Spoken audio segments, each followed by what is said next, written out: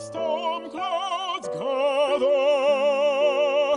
far across the sea, let us swear allegiance to a land that's free. Let us all be grateful for a land so fair, as we raise our voices in a solemn prayer.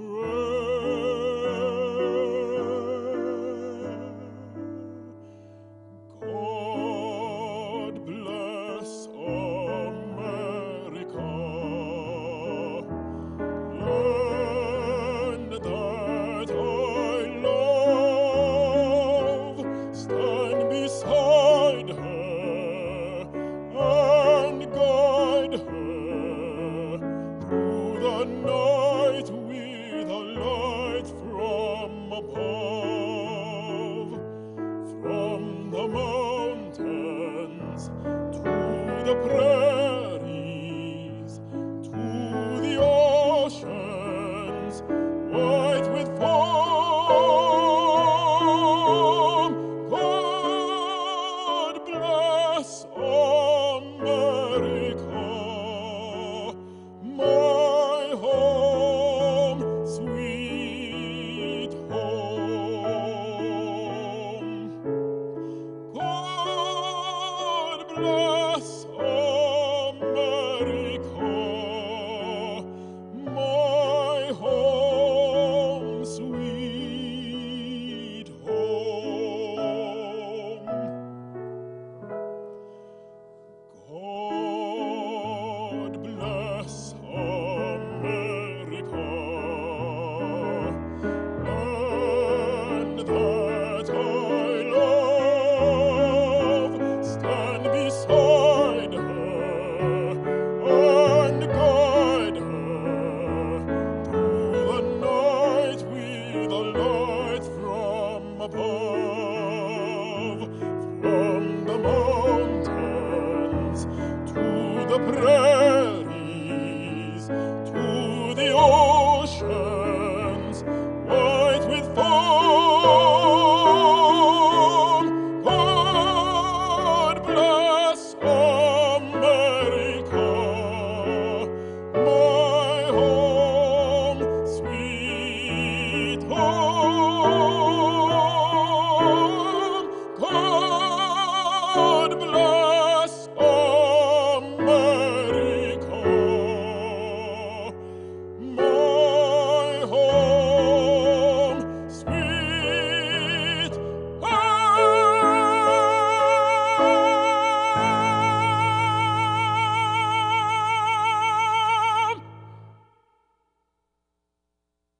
This is the day the Lord hath made, so let us rejoice and be glad in it.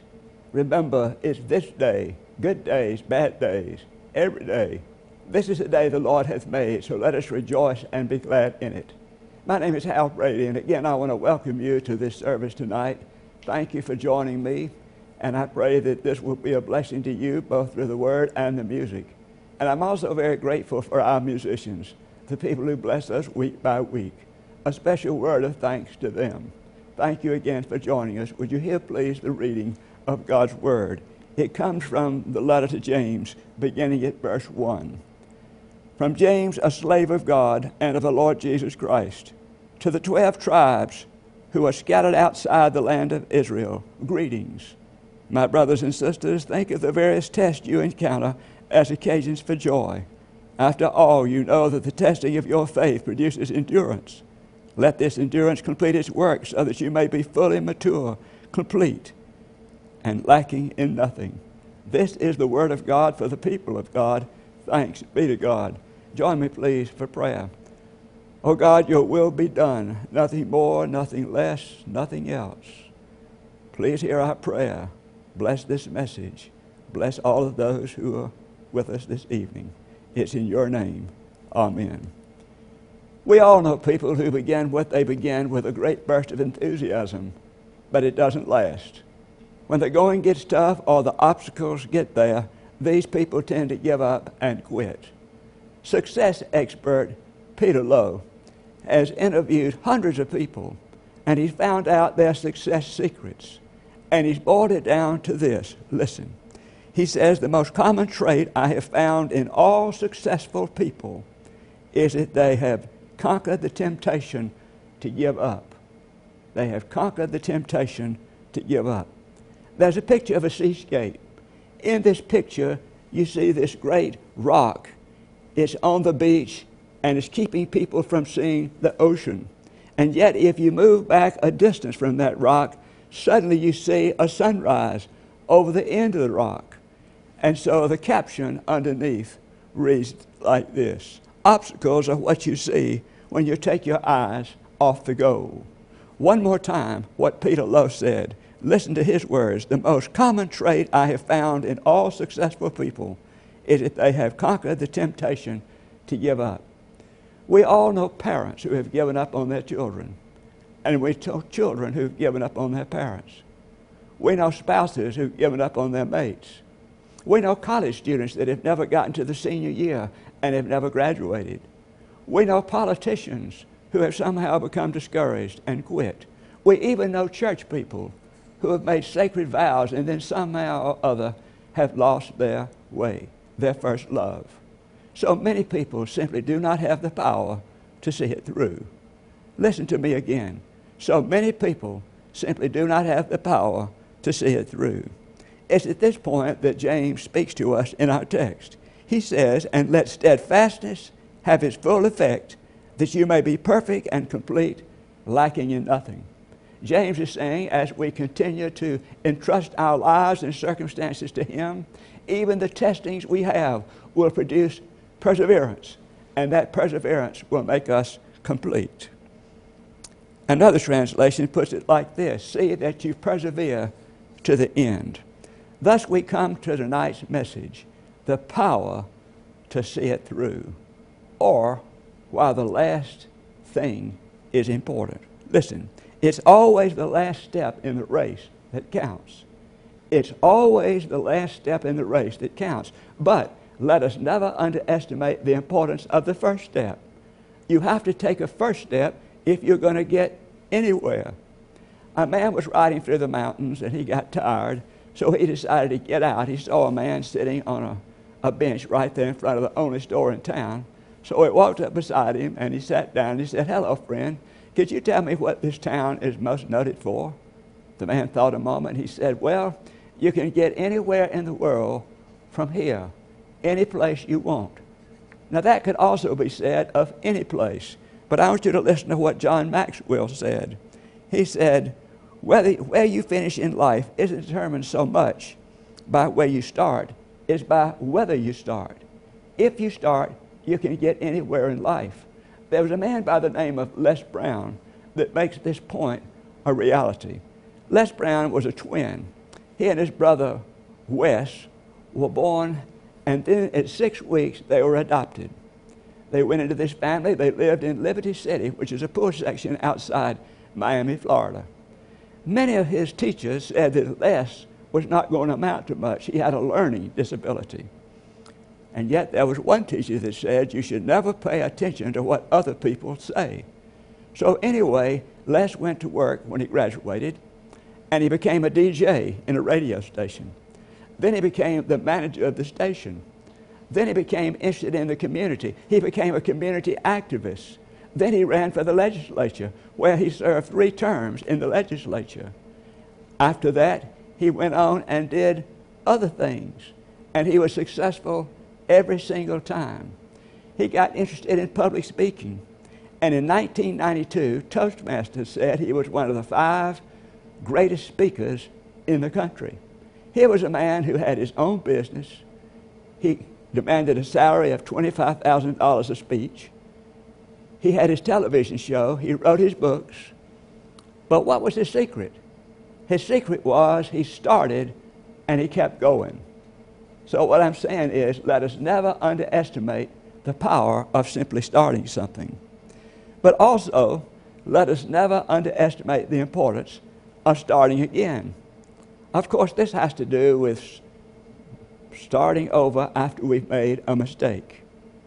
I read that a university coach, he counted the rebounds in basketball in 183 ball games, and he found out that 92% of the time, the team with the most rebounds won the game. Now, let me tell you, most of us don't hit the basket the first shot. Most of us don't hit the basket the first shot. Consequently, we have to have a second, a third, and a fourth shot. That's the reason rebounding is important. And it's not only good sports, it's good theology. We have to keep on rebounding if we're going to make the shot and hope to make the second, third, or fourth shot. Some time back, I heard one of the most meaningful religious experiences I have ever heard.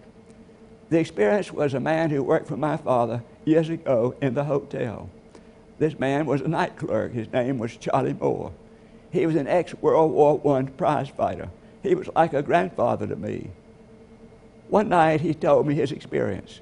He said he went around to his room and he was gasping for breath. He lived in the hotel. He said somehow he managed to reach the phone, and when he reached the phone, it went out to the clerk. The clerk automatically picked it up at the desk, and he realized Charlie was gasping, so he called the ambulance, and immediately the ambulance and the doctors came and started working on Charlie. Charlie said at that point, he drifted away into semi-consciousness. He said, but while he was semi-conscious, he saw the most beautiful field of green grass he'd ever seen. Nothing but green grass as far as he could see. But then he said in a few minutes, he saw this most gorgeous blue. So he said he started walking toward the blue, and just as he got ready to step into the blue, suddenly he came back to life. And they were still working on him. And the doctors told him later, they said, Charlie, we just want you to know that your life was not in our hands the other night. Evidently, God has something else he wants you to do, so find out what it is. Charlie had withdrawn his letter from First Methodist Church LaGrange a number of years ago over some trivial matter. At any rate, 3 weeks later, he dreamed he was in a large church. So the next Sunday, he took his letter back to the First United Methodist Church of LaGrange, Georgia, and rejoined that church. Old Charlie Moore had a second chance, and he recognized it. You see, he took advantage of being able to start again, But now I want you to think about this. What I'm really saying here is the last step on the road that counts. It's much more important to finish something than simply to begin something. Dreams are more important if they have been fulfilled and not forsaken. Accomplishments are more important if they have been fulfilled and not fallen by the wayside. I think the writer of Ecclesiastes said, better is the end of a thing than its beginning.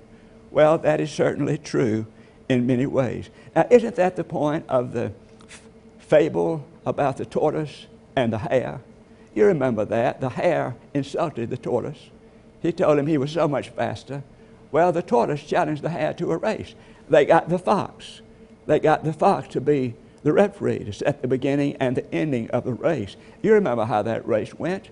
The hare started off and he was just completely outdistancing the tortoise. But then the hare decided to take a nap. While he did, the tortoise just kept plugging along, and you know who won the race? The tortoise. So the ending was much more important than the beginning. A highly successful salesman was asked this question. He said, how many visits would you make to a potential customer before you stop trying to get the business? He said, it depends on which one of us dies first. At one time, this salesman made 130 calls on a year to reach this person before he finally reached him with his business. 130 calls. Let me tell you something about how the Bible puts this. The Bible puts a very high estimate on people who finish well. You remember what Paul said, I fought a good fight, I finished the race, I kept the faith. What Paul was saying was he didn't quit. Then there was Jesus dying on that cross. He died on the cross and said, it is finished. You know, all of life boils down to the fact of fighting the fight, finishing the race, and keeping the faith. That's how it all boils down. And I remember reading something about Winston Churchill. It said that Winston Churchill made a singular speech to some graduates. And in this particular speech, When he came up to the podium after a lengthy introduction, he simply looked at those people and he said, "Never give up." And then he went and sat down. Everybody was stunned. They didn't know what to do. But just about the time they were beginning to move, Churchill came back up to the podium and he said, "Never give up." And he actually did that 5 times. He kept saying, "Never give up, never give up, never give up, never give up." Don't you know those graduates? They remembered that speech, and I'm sure they never gave up. Remember, it's the last step on the road that's the most important. And then secondly, to make the last step, we have to break it up into many little steps. We have to break it up into many little steps to make the last step. The Apostle James never suggested that life was going to be easy for Christians. He never said it was going to be easy. He said it's going to be a full time of temptation, a full time of temptation. But temptation here does not mean a seducement to evil. It means a testing, a purifying. That's what it means, a strengthening. A testing, a purifying, and a strengthening here. The end result of all of this is someone is faithful, he or she will pass the test and will persevere, and that will make that person complete. A young bird is said to test his wings. An airplane is said to be tested for safety. God is said to have tested Abraham when he offered Isaac. The people of Israel were tested when they went into the promised land. God didn't remove those people who were already there. He wanted to see if those people were really worthy of being his people. And so they were tested. The point is, we are all tested. But the idea is that we are tested to persevere. And that makes us completely whole. So how are we to take the last step? We have to break it up into many smaller steps. Smaller steps. Thank goodness, God didn't just give us life in one big lump. None of us could handle life in one big lump. What he did, he broke life up into little lumps. And so we face it on a daily basis. That's the way God intended life to be. Former heavyweight champion James Corbett once put it like this. He understood. He said, "You become a champion by fighting one more round. When the going gets tough, you fight one more round. That's the way you become a champion." A radio host said that it's true in football and in life. Touchdowns generally don't come in 75-yard increments. They come in 3 yards and a cloud of dust. Recently, my wife and I came into our den at home, and we walked in. Water was everywhere in the den. There were tile ceilings. These tile ceilings were hanging from the ceiling. Some of them were on the floor. Everything was wet. The rug was wet. The furniture was wet. The floor turned out to be ruined. The ceiling was ruined. All of this had to be replaced. But let me tell you, it didn't just happen overnight. As a matter of fact, we're just getting back into it. It happened day by day by day.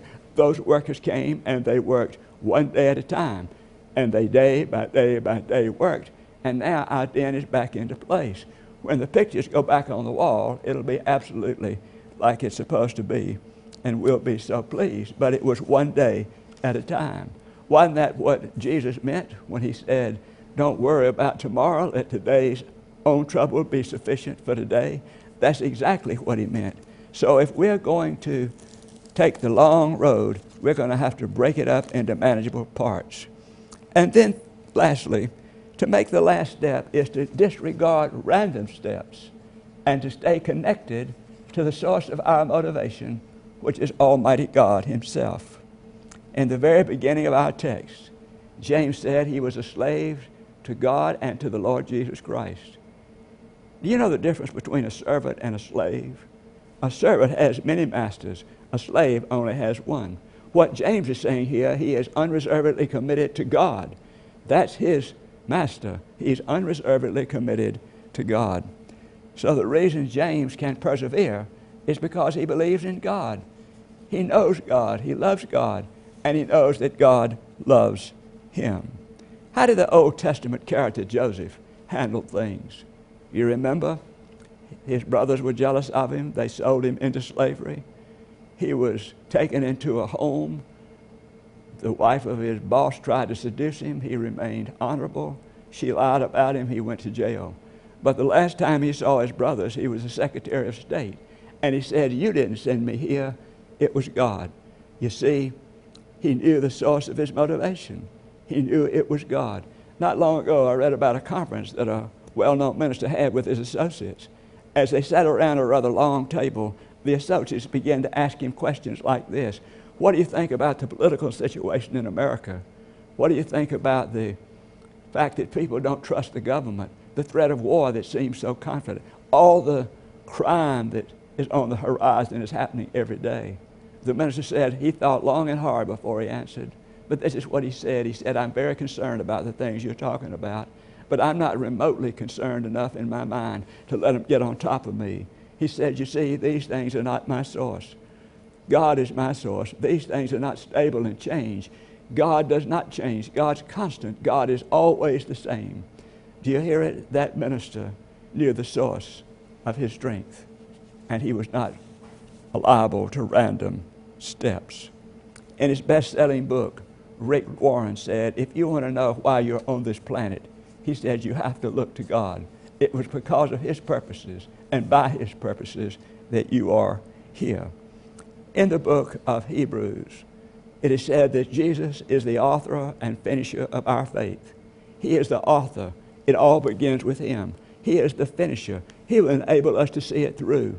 So if we know Christ, we can begin our faith, we can live our faith, and we can see our faith all the way through. That is powerful for all of us. Now, I want to close with this illustration. I meant to bring a glove, but I didn't bring the glove, so I'm just going to have to let you use your imagination. Look at this glove. Pretend the glove is there. Not much power in that glove, but if I put my hand in that glove, that has much power. I can start moving things. I can paint. I can keep germs away.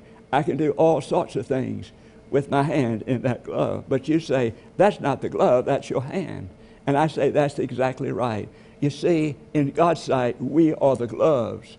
God is the hand. God is the purpose. God is the strength that enables us to handle our temptations, to persevere, and therefore to complete our faith. To complete our faith. So it's the last step on the road that counts the most. If we're going to make that step, we've got to break it up into manageable steps, and then we've got to avoid random steps. Let us pray. Lord, thank you again for this day and for every day. Thank you, O God, for your word, a word that speaks so mightily to us. Help us, O God, to heed the words of James and to live the life that you call us to live. Bless all of those who are within the sight or sound of this program. Make them a blessing. It's in your name. Amen. Thank you very much for joining me tonight in this worship service. I pray that you have been blessed both by the word and the music, and that you'll share the program with others. Thank you and have a good night. Good evening. We lose our way.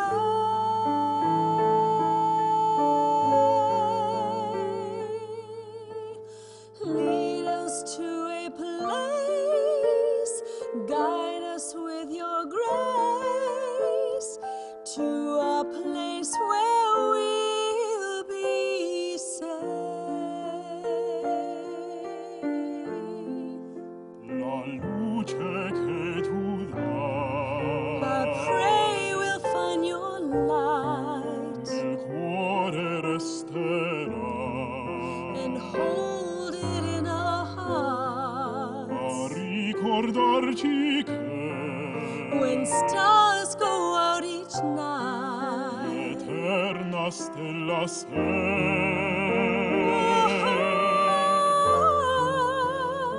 Nella mia preghiera let this be a prayer. quanta fede c'è When shadows fill our day,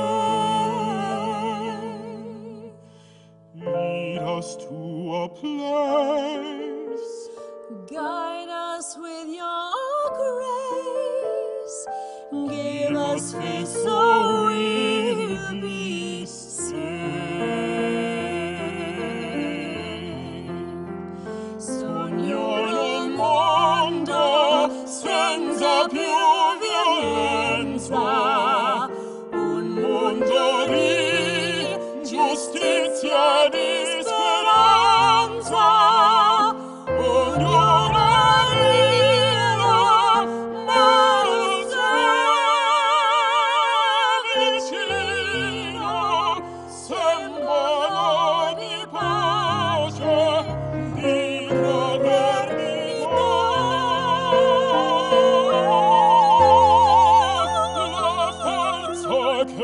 felicità. We ask that life be kind E il desiderio che and watch us from above. ognuno trovi amore